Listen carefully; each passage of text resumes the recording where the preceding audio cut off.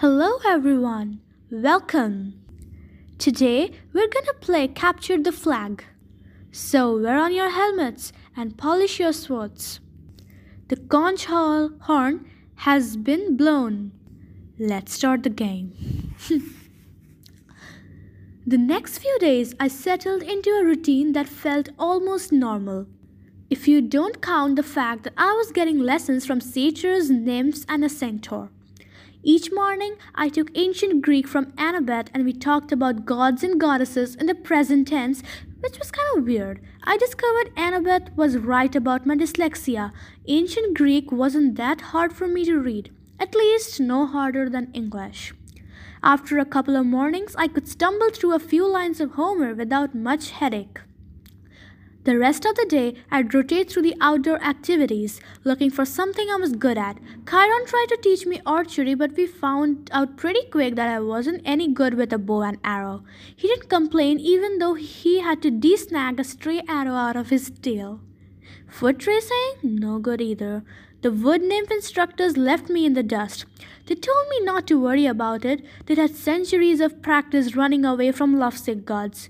But still, it was a little humiliating to be slower than a tree.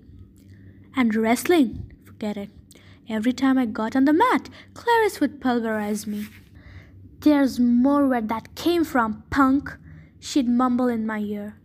The only thing I really excelled at was canoeing, and that wasn't the kind of heroic skill people expected to see from the kid who had beaten the Minotaur. I knew the senior campers and the counselors were watching me, trying to decide who my dad was, but they weren't having an easy time of it. I wasn't as strong as the Ares kid or as good at archery as the Apollo kids. I didn't have Hephaestus' skill with metalwork or, God's forbid, Diana's way with vine plants. Luke told me I might be a child of Hermes, a kind of jack of all trades, master of none, but I got the feeling he was just trying to make me feel better. He really didn't know what to make of me either. Despite all that, I liked camp. I got used to the morning fog over the beach, the smell of hot strawberry fields in the afternoon, even the weird noises of monsters in the woods at night. I would eat dinner with Cabin 11, scrape part of my meal into the fire and try to feel some connection to my real dad. Nothing came, just that warm feeling I'd always had, like the memory of his smile. I tried not to think too much about my mom, but I kept wondering if gods and monsters were real, if all this magical stuff was possible. Surely there was some way to save her, to bring her back. I started to understand Luke's bitterness and how he seemed to resent his father Hermes. So, okay, maybe gods had important things to do, but couldn't they call, like, once in a while, a thunder or something? Dionysus could make Diet Coke appear out of thin air. Why couldn't my dad, whoever he was, make a phone appear? Thursday afternoon, 3 days after I'd arrived at Camp Half-Blood, I had my first sword fighting lesson. Everybody from Cabin 11 gathered in the big circular arena where Luke would be our instructor. We started with basic stabbing and slashing using some straw-stuffed dummies in Greek armor. I guess I did okay. At least I understood what I was supposed to do and my reflexes were good. The problem was I couldn't find a blade that felt right in my hands. Either they were too heavy or too light or too long. Luke tried his best to fix me up, but he agreed that none of the practiced blades seemed to work for me. We moved on to dueling in pairs. Luke announced that he would be my partner since this was my first time. "Good luck," said one of the campers. "Luke's the best swordsman in the last 300 years. "Maybe he'll go easy on me?" I said. The camper snorted. Luke showed me the thrusts and parries and shield blocks the hard way. With every swipe, I got a little more battered and bruised. "Keep your guard up, Percy," he'd say, and then whap me in the ribs with the flat of his blade. No, not that far. A whap, lunge, whap, now back, whap. By the time he called a break, I was soaked in sweat. Everybody swarmed the drinks cooler. Luke poured ice water on his head, which looked like a good idea. I did the same. Instantly, I felt better. Strength surged back into my arms. The sword didn't feel so awkward. "Okay, everybody circle up," Luke ordered. "If Percy doesn't mind, I want to give you a little demo." Great. I thought. Let's all watch Percy get pounded. The Hermes guy gathered around. They were suppressing smiles. I figured they'd been in my shoes before and couldn't wait to see how Luke used me for a punching bag. He told everybody he was going to demonstrate a disarming technique, how to twist the enemy's blade with the flat of your own sword so that he had no choice but to drop his weapon. This is difficult, he stressed. I've had it used against me. No laughing at Percy now. Most swordsmen have to work years to master this technique. He demonstrated the move on me in slow motion. Sure enough, the sword clattered out of my hand. Now, in real time, he said, after I'd retrieved my weapon. We keep sparring until one of us pulls it off. Ready, Percy? I nodded, and Luke came after me. Somehow, I kept him from getting a shot at the hilt of my sword. My senses opened up. I saw his attacks coming. I countered. I stepped forward and tried a thrust of my own.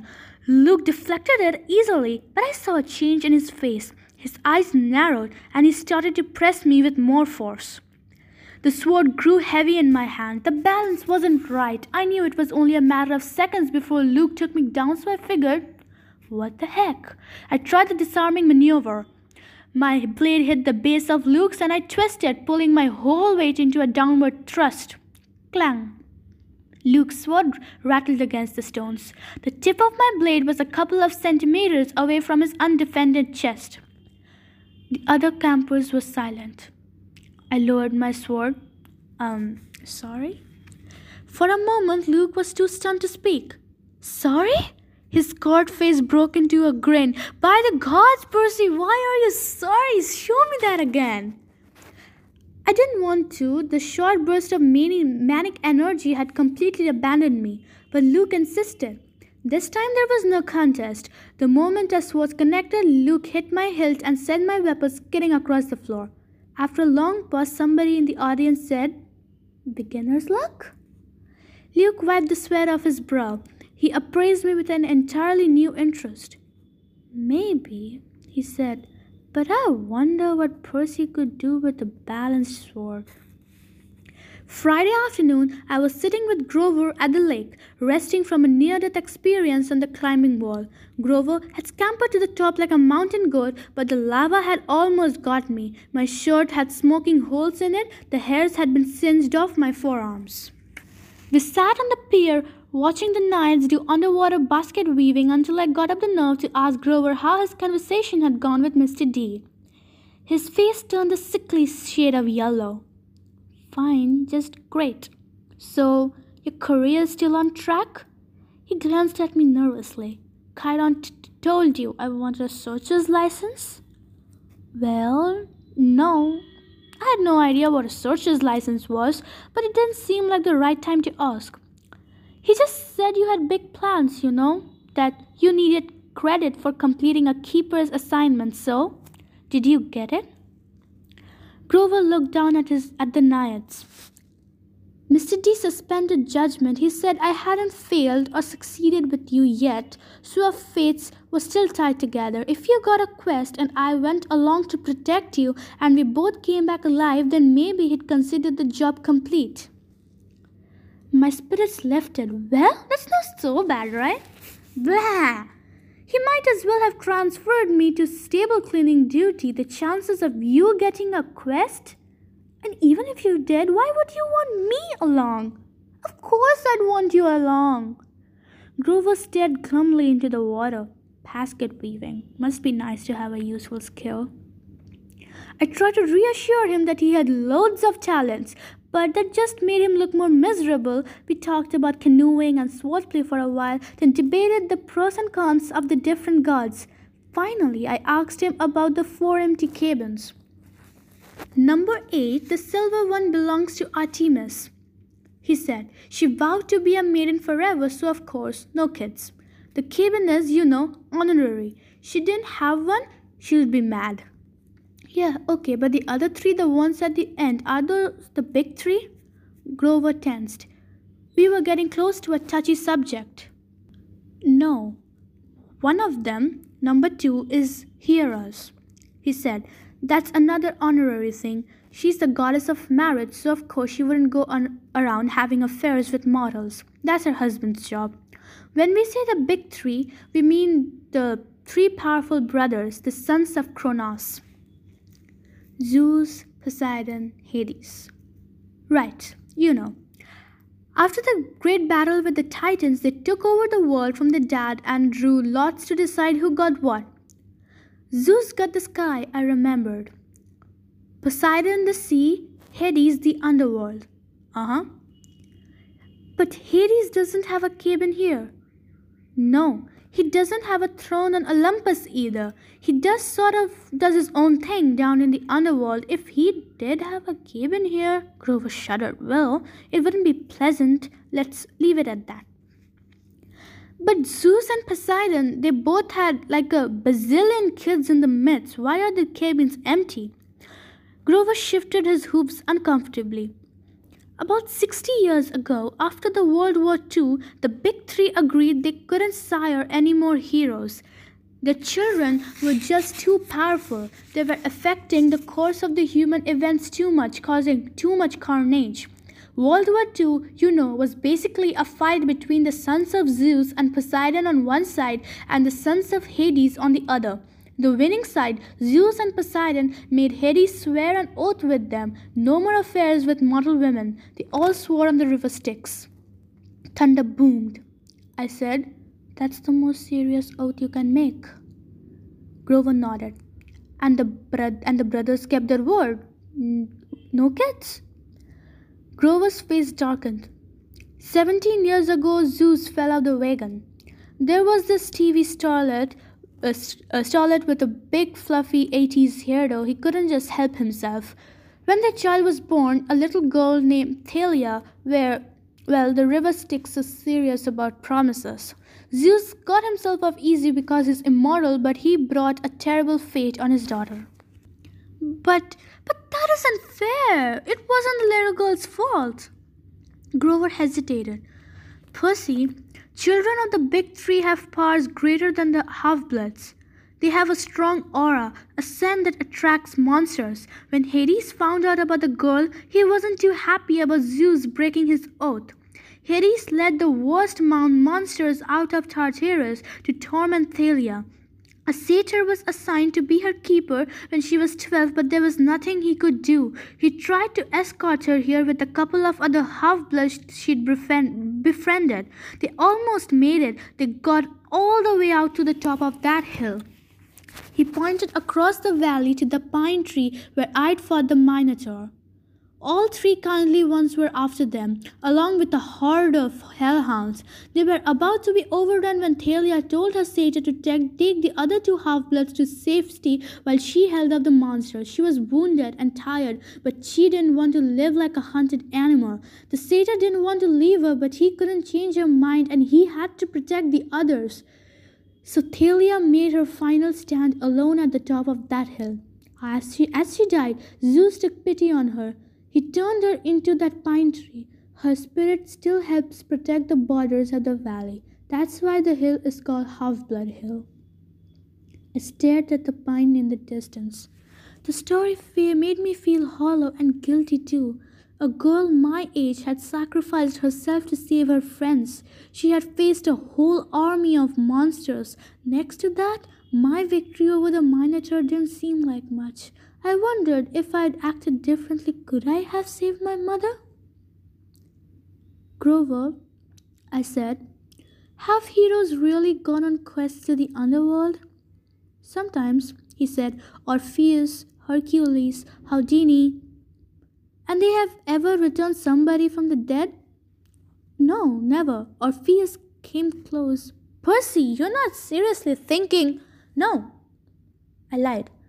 I was just wondering, so a satyr is always assigned to guard a demigod?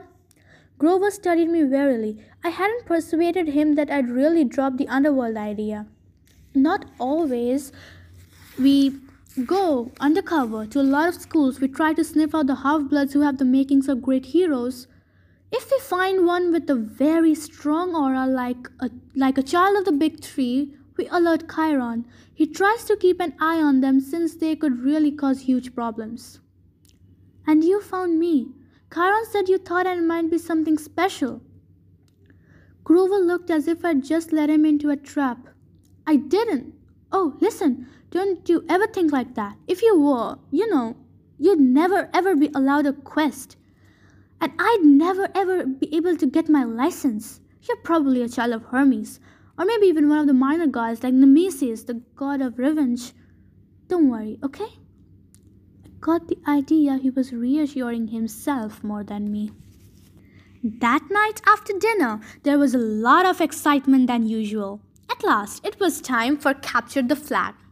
When the plates were cleared away, the conch horn sounded and we all stood at our tables. Campers yelled and cheered as Annabeth and two of her siblings ran into the pavilion carrying a silk banner. It was about 3 meters long, glistening grey, with a painting of a barn owl above an olive tree. From the opposite side of the pavilion, Clarice and her buddies ran in with another banner of identical size but gaudy red, painted with a bloody spear and a boar's head. I turned to Luke and yelled over the noise. Those are the flags? Yeah, Ares and Athena always leads the teams. Not always, but often. So if another cabin captures one, what do? Repaint the flag? He grinned. You'll see. First, we have to get one. Whose side are we on? He gave me a sly look as if he knew something I didn't.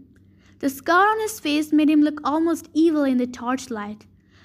We've made a temporary alliance with Athena. Tonight we get the flag from Ares and you are going to help. The teams were announced. Athena had made an alliance with Apollo and Hermes, the two biggest cabins. Apparently, privileges had been traded, shower times, chore schedules, and best slots for activities in order to win support. Ares had allied themselves with everybody else, Dionysus, Demeter, Aphrodite, and Hephaestus. From what I'd seen, Dionysus' kids were actually good athletes, but there were only 2 of them. Demeter's kids had the edge with nature skills and outdoor stuff, but they weren't very aggressive. Aphrodite's sons and daughters, I wasn't too worried about. They mostly sat out every activity and checked their reflections in the lake and did their hair and gossiped. Hephaestus' kids weren't pretty, but there were only 4 of them, but they were big and burly from working in the metal shop all day. They might be a problem. That, and of course left Ares' cabin a dozen of the biggest, ugliest, meanest kids on the Long Island or anywhere else on the planet. Chiron hammered his hoof on the marble.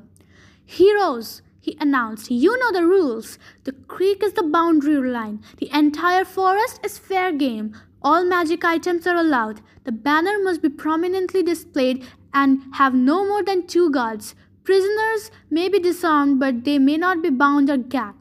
No killing or maiming is allowed. I will serve as referee and battlefield medic. Arm yourselves. He spread his hands and the tables were suddenly covered with equipment, helmets, bronze swords, spears, oxide shields coated in metal. Whoa, I said. We're really supposed to use these? Luke looked at me as if we were crazy. Unless you want to get skewered by your friends in Cabin 5. Here, Chiron thought these would fit. You'll be on border patrol. My shield was the size of an NBA blackboard with a big caduceus in the middle. It weighed about 1,000,000 pounds. I could have snowboarded on it fine, but I hope nobody seriously expected me to run fast. My helmet, like all the helmets on the Athena side, had a blue horsehair plume on top. Ares and their allies had red plumes. Annabeth yelled, "Blue team, forward!" We cheered and shook our swords and followed her down the path to the southwards. The red team yelled taunts at us as they headed up towards the north. I managed to catch up with Annabeth without tripping over my equipment. Hey, she kept marching. So, what's the plan? I asked. Got any magic items you can loan me? Her hands drifted towards her pocket as if she were afraid I'd stolen something. Just watch Clarissa's spear, she said. You don't want that thing touching you. Otherwise, don't worry. We'll take the banner from Ares. Has Luke given you your job? Border patrol, whatever that means. It's easy. Stand by the creek, keep the Reds away, leave the rest to me. Athena always has a plan. She pushed ahead, leaving me in the dust. Okay, I mumbled. Glad you wanted me on your team. It was a warm, sticky night. The woods were dark, with fireflies popping in and out of view. Annabeth stationed me next to a little creek that gurgled over some rocks. Then she and the rest of the team scattered into the trees. Standing there alone with my big blue feathered helmet and my huge shield, I felt like an idiot. The bronze sword, like all the other swords I tried so far, seemed balanced wrong. The leather grip pulled on my hand like a bowling ball. There was no way anybody could actually attack me, would they? I mean, Olympus have to have liability issues, right? This is funny. Far away, the conch horn blew. I heard whoops and yells in the woods, the clanking of metal kids fighting. A blue-plumed ally from Apollo raced past me like a deer, leaped through the creek and disappeared into enemy territory. Great, I thought. I'll miss the fun, as usual. Then I heard a sound that sent a chill up my spine, a low canine growl somewhere close by.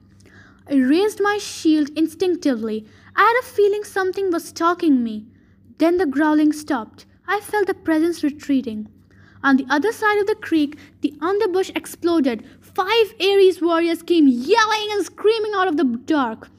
"Cream the punk!" Clarice screamed. Her ugly pig eyes glared through the slits of her helmet. She brandished a 2-meter spear, its barbed metal tip flickering with red light. Her siblings had only the standard-issue bronze swords, not that made me feel any better. They charged across the stream. There was no help in sight. I could run, or maybe I could defend myself against half the Ares cabin. I managed to sidestep the first skid swing, but these guys were not as stupid as the Minotaurs. They surrounded me, and Clarice thrust me with a spear. My shield deflected the point, but I felt a painful tingling all over my body. My hair stood on end. My shield arm went numb, and the air burned. Electricity. Her stupid spear was electric. I fell back. Another Ares guy slammed me in the chest with the butt of his sword, and I hit the dirt. They could have kicked me into jelly, but they were too busy laughing. "Give him a haircut," Clarice said. "Grab his hair." I managed to get to my feet. I raised my sword, but Clarice slammed it aside with a spear as sparks flew. Now both my arms went numb. "Oh, wow," Clarice said. "I'm really scared of this guy. Like, really scared." "The flag is that way," I told her. I wanted to sound angry, but I wasn't, and it didn't come out that way. "Yeah," one of her siblings said. "But see, we don't care about the flag. We care about a guy who made our cabin look stupid." "You do that without any help," I told them. It probably wasn't the smartest thing to say.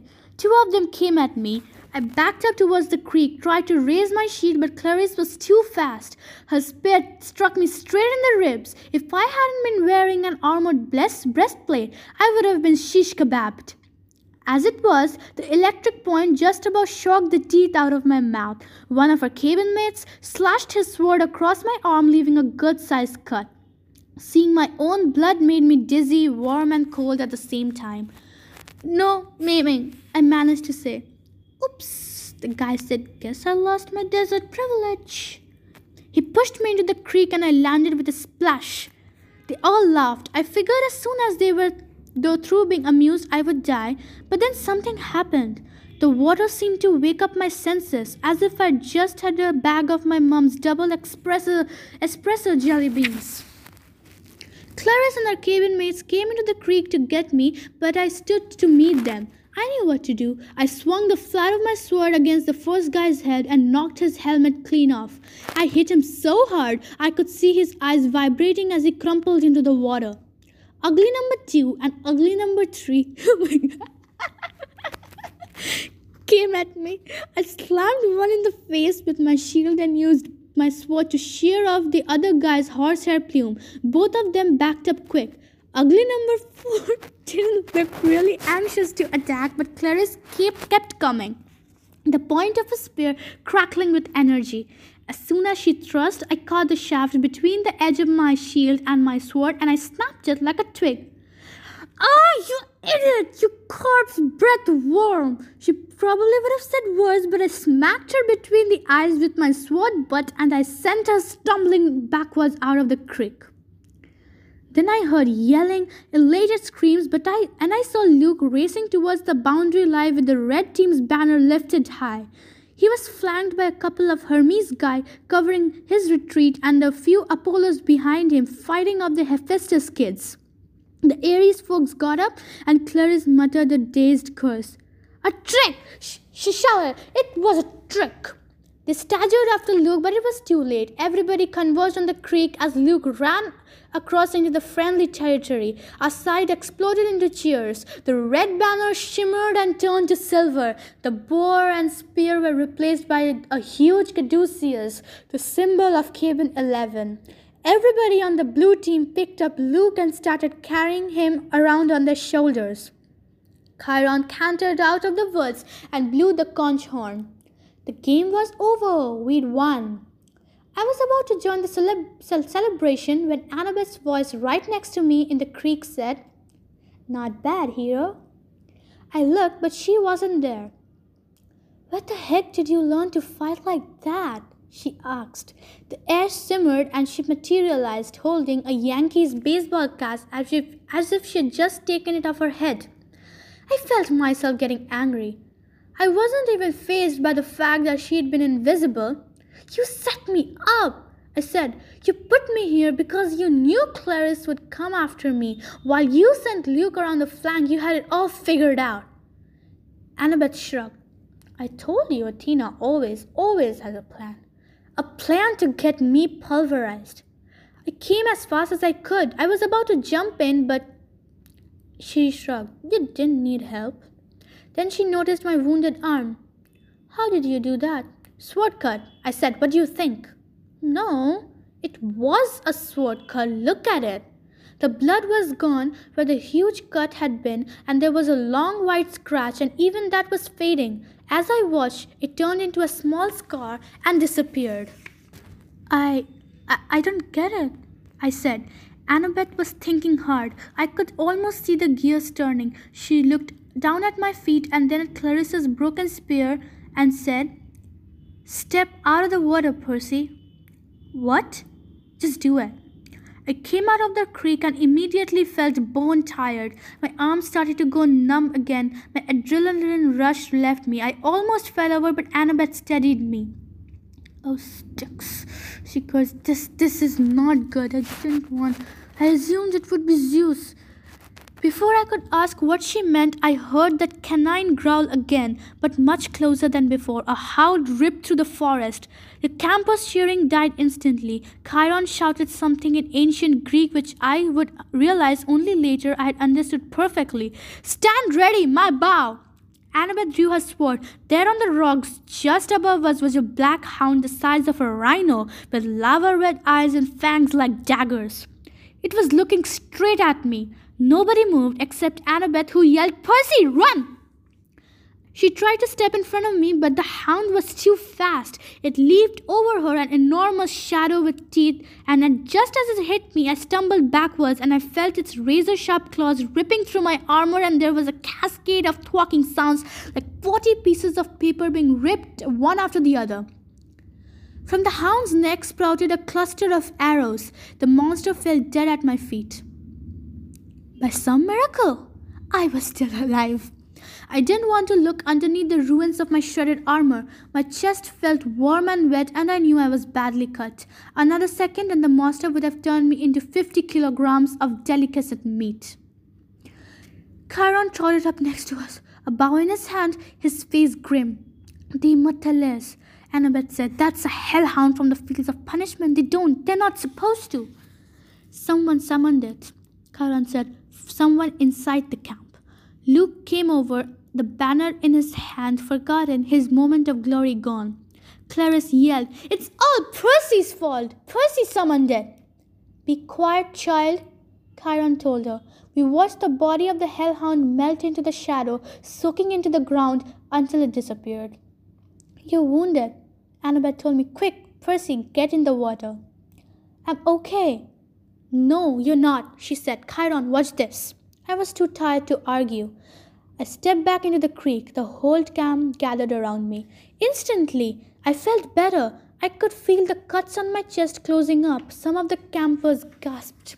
Look, I don't know why. I said trying to apologize. I'm sorry. But they weren't watching my wounds heal. They were staring at something above my head. Percy? Annabeth said, pointing. By the time I looked up, the sign was already fading, but I could still make out the hologram of a green light, spinning and gleaming, a three-tipped spear, a trident. Your father, Annabeth murmured, this is really not good. It is determined, Chiron announced. All around me, campers started kneeling, even the Ares cabin, though they didn't look too happy about it. My father? I asked, completely bewildered. Poseidon, Chiron said. Earthshaker, Stormbringer, father of horses. Hail Perseus Jackson, son of the sea god. Well, we completed it. Wow, Percy, the son of Poseidon. Well, we already knew it, but it feels good that he finally knows who his dad is. He knows his lineage. Wow, amazing. This is my favorite chapter in this book, actually. So, next chapter, Percy is offered a quest. Yes, he is. So, who do you think will go along with him? Let's see. Tune in next Sunday. Bye-bye.